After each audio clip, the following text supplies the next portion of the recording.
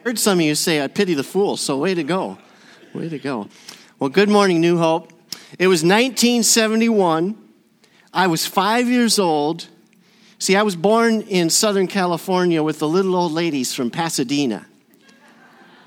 But my dad received a call to the frozen tundra of Minnesota, and so we moved to Burnsville, Minnesota.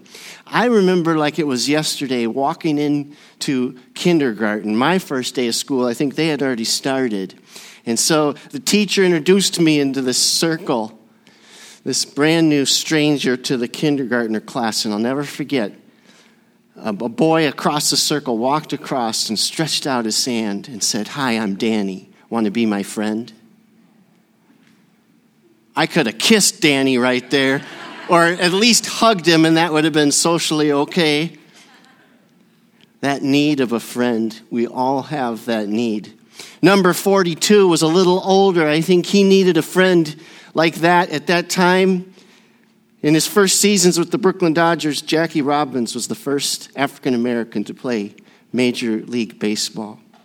And he came across such venom, such evil game after game, fastballs at his head, spikings on the basings, but the worst was probably the racial epithets, the words of hate from dugouts, from the crowds thrown at him.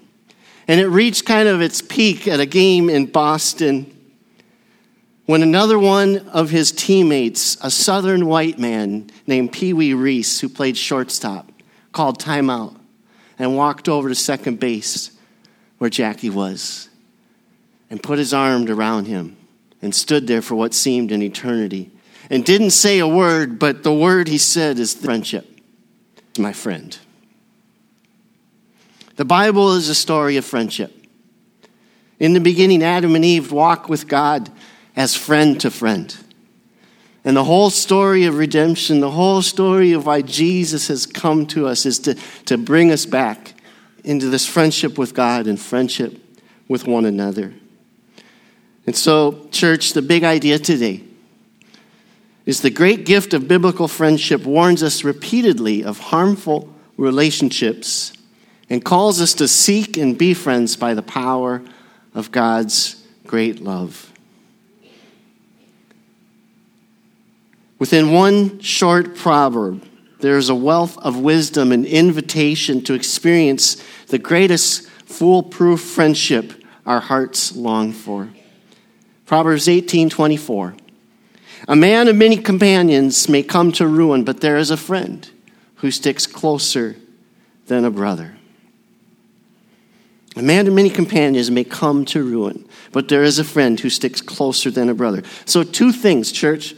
First of all, this proverb shows us there's a path of destructive friendship.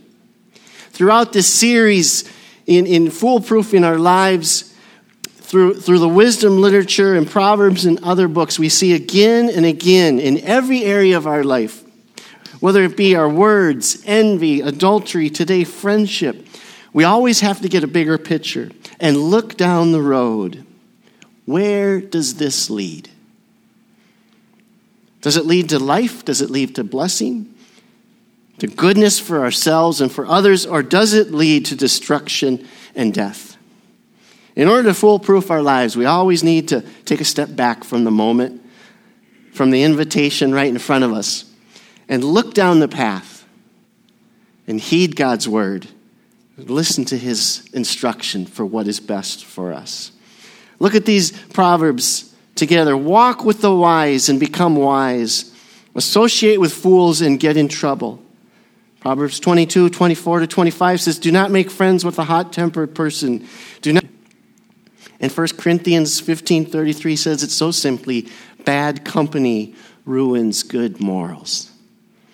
What's the destination of walking with fools, of walking in unhealthy friendships? Well, we get in trouble, we get in bondage, things come to ruin. It's like the wise in your face counsel of Dr. Phil. So how's that working for you? Take a step back. In the friendships you have, where does that lead? I've heard it said, show me your friends and I will show you your future. Are they going where I want to go?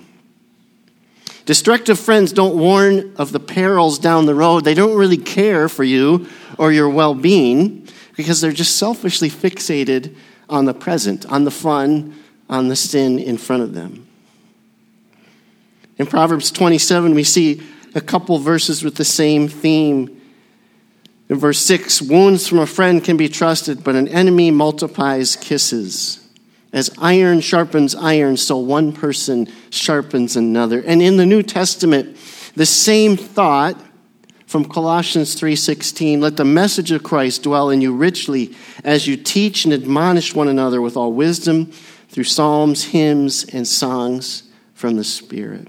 To admonish is to give warning. If you see a friend heading down a path towards destruction, you take a risk and you intercede and you say something. That's to admonish. The old Jewish proverb says, a friend is one who warns you. Don't you want a friend like that? You know, it's never easy, right? Stepping out and even in a right spirit to give people corrective, loving criticism. There's many times as a pastor, you have these conversations. People are getting married and they're not walking in God's way. And so with grace, but with truth and with love, you offer God's best of what he teaches us in his words, to walk according to his ways. And I can't tell you the joy when you come to that point when the people are getting married and the look on their face, I don't even have to say anything. It's like, thank you. Thank you for admonishing us. Thank you for telling us about God's best. It's so much better. What do we do to avoid in friendships? We avoid those who don't look beyond the moment, who don't care about the bigger picture, who don't care about the consequences or actions. They really don't care about what's best for us. What's good, the good for the all. Church, in our FOMO, you know FOMO, right? Fear of missing out. You don't have that, so I don't need to say this, but we long to be loved by the many, right? We believe the lie that just, man, if we had a few thousand Facebook friends, we'd be somebody. If we could just get more Instagram followers, if more people would comment on any posts, then we'd really be worthwhile. Then we'd fill that void, the love we need in our hearts. A man of many companions may come to ruin, but there is a friend who sticks closer than a brother. We don't know exactly the biblical writer's intent when he's talking about this friend who sticks closer than a brother, but we know now in Jesus we have someone who can fulfill our deepest needs and enable us to love others out of that same great love. So that's the path of destructive relationships. Secondly, there's the path of life-giving friendship. I just want to tell you 3 characteristics of life-giving friendship, of knowing this one who sticks closer than a brother. First of all, these friendships model God's covenant love. The friendship of Jonathan and David in the Old Testament is an amazing friendship. Follow along as I read 1 Samuel 18. After David had finished talking with Saul, Jonathan became one in spirit with David, and he loved him as himself. And Jonathan made a covenant with David because he loved him as himself. Jonathan took off the robe he was wearing and gave it to David, along with his tunic and even his sword, his bow and his belt. Talk about life-giving friendship. They became one in spirit.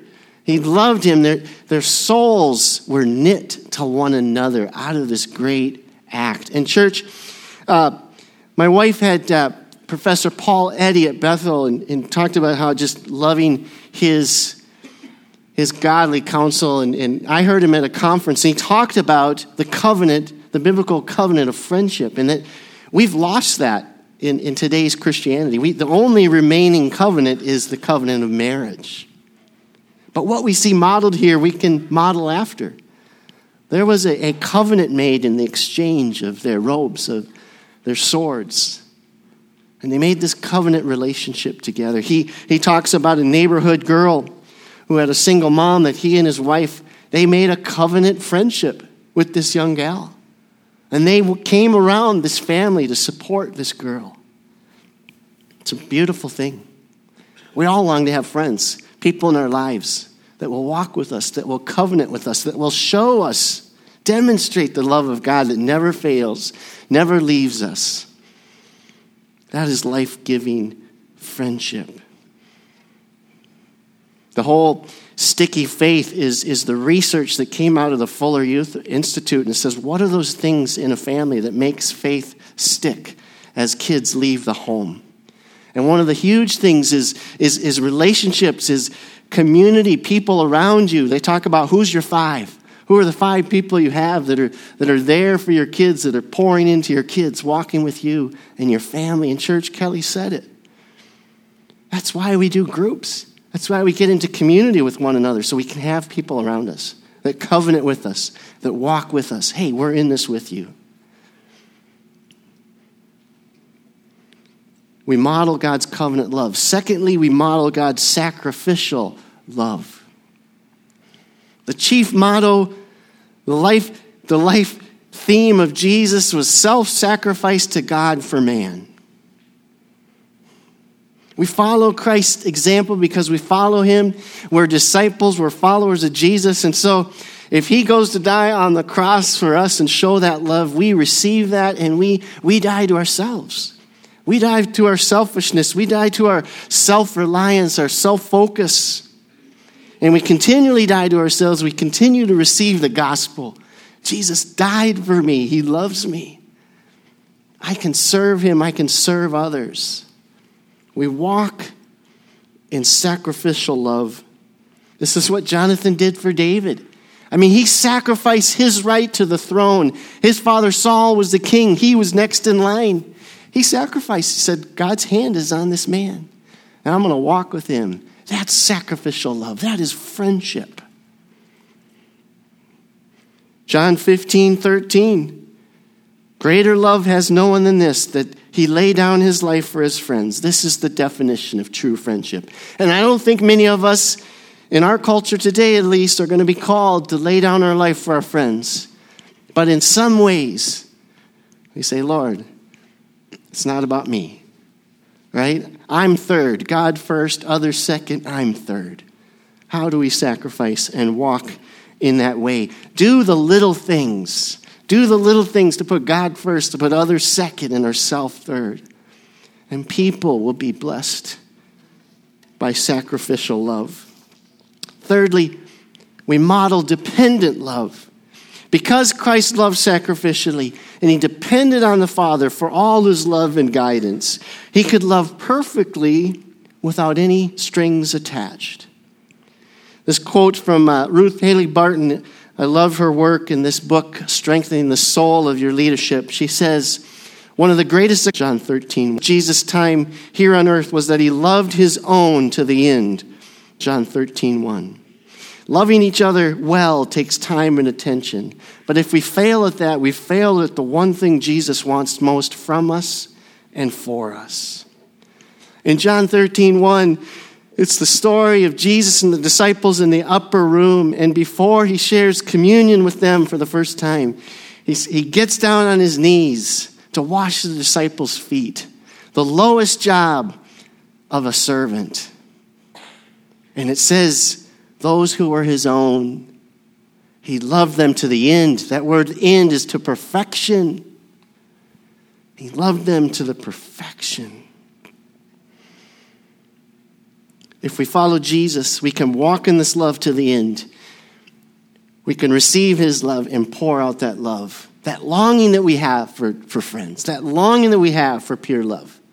We can have that in a dependent on God kind of love.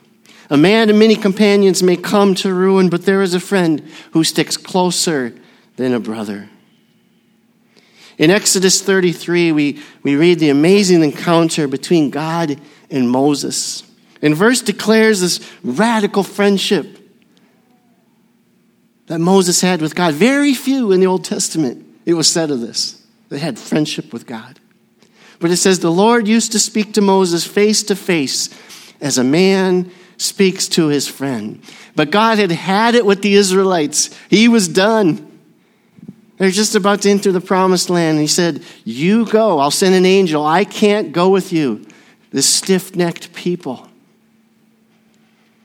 But Moses cries out to God. He cries for mercy. He prays. He intercedes on behalf of himself and the Israelites. And he says, if your presence will not go with me, do not bring us up from here. Do you realize how radical that is? Moses saying, I don't care what the promised land has to offer. I don't care what luxuries await for us in the land of milk and honey. If you won't go with us, God, I won't go. I think so many times we get fixated on the goal, on the dream, on the answered prayer that we are praying for and seeking, that we forget the ultimate gift, his friendship with God.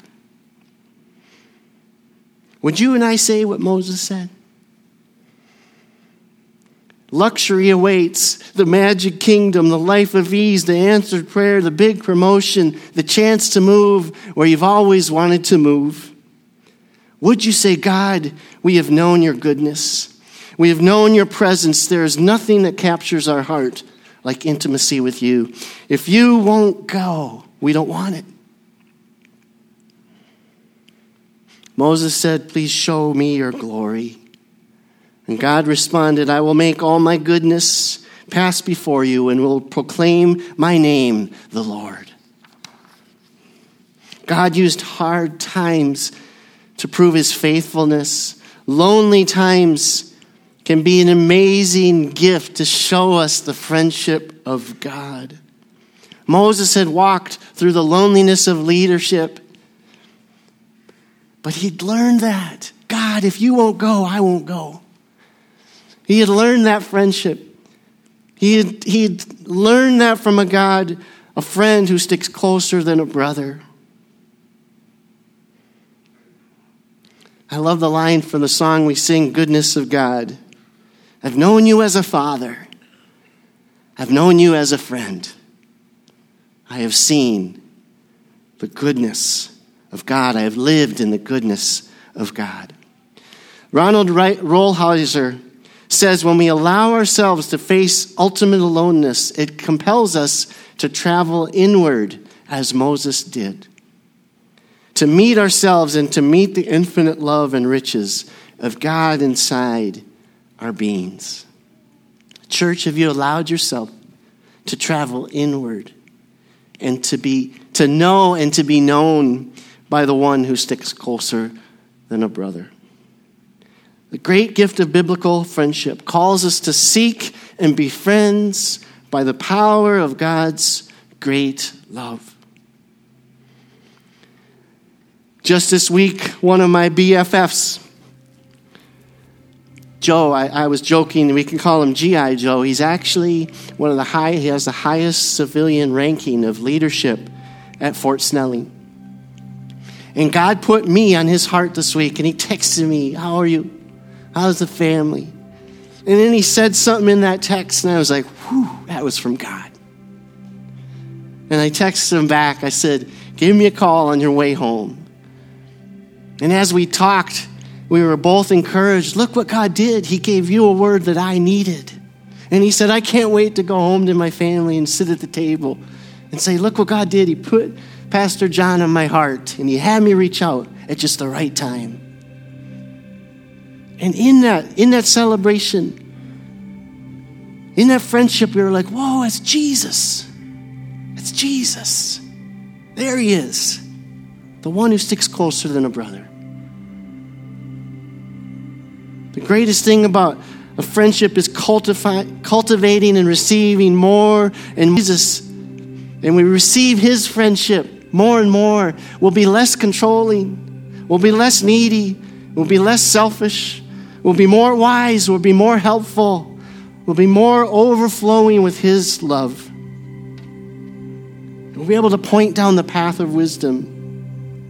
And we'll be able to catch moments and say, look what Jesus did.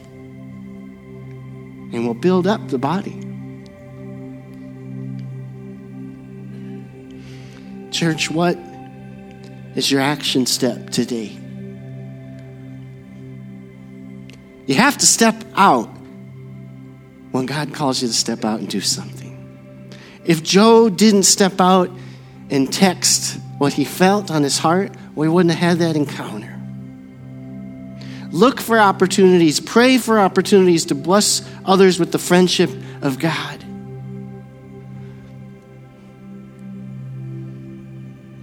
God loves us, and he wants to break through and show that love. I'll never forget the time a friend of mine was in a church where there was a real tragic affair between two families. And it just rocked these families. Well, forward just a couple weeks, and it was time for Revive Minnesota going out to share the gospel of Jesus. And this guy whose wife had cheated on him was sitting at Minnehaha Park, just sitting in the parking lot, just destitute. And these 4 people going out to share the love of Jesus, God led them. They prayed, "Where do you want us to send us, God?" And they came to his car and they said, "How can we pray for you?" And he opened up his heart. He never does that. And he just shared his hurt. And they prayed for him, and he felt all the weight just fall away. He felt a prayer he'd never felt before. And then I heard that story. Wow, I knew the before and the after.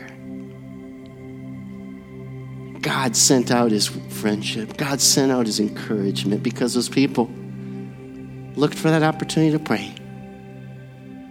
Pay attention when God puts someone on your heart.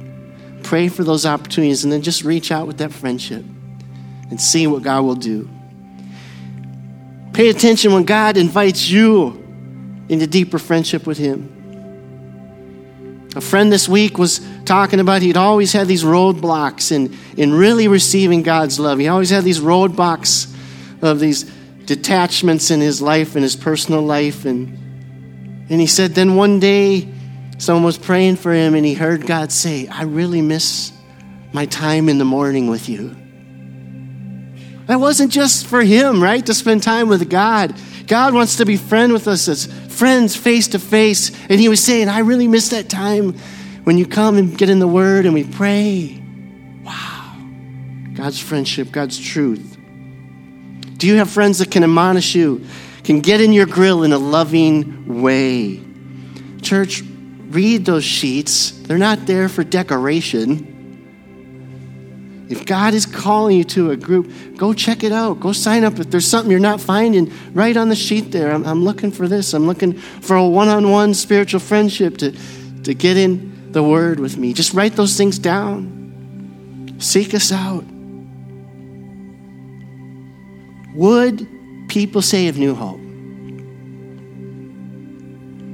there is the Spirit, the friendship of God on those people? Because we heard the call to get closer with God and closer to one another. There is a friend who sticks closer than a brother, who longs to love you to the end, to perfection, to heal your heart, to send you out as an ambassador of reconciliation, an ambassador of the friendship of God. Let us pray. Father God, we just thank you today. We just thank you for your great love. Lord, we just thank you. Lord, your love is like a wave crashing over us, and you make us brave because it's your Spirit. It's your friendship. Spirit of fear, you have no authority. We cast you out, and we just ask the Spirit of friendship to take over and the Spirit of love and truth to take over. Do your business here today. Connect people with the Father, heart of God. Connect people to one another. Lord, we crave for friendship. You have made it. You have put it in our hearts. And thank you, Jesus, that you have what we need. May we love you more and more. May we know you more and more. May the Spirit of friendship draw people to you. And we'll give you all the praise and the glory and the honor in Jesus' name. And the church said, amen.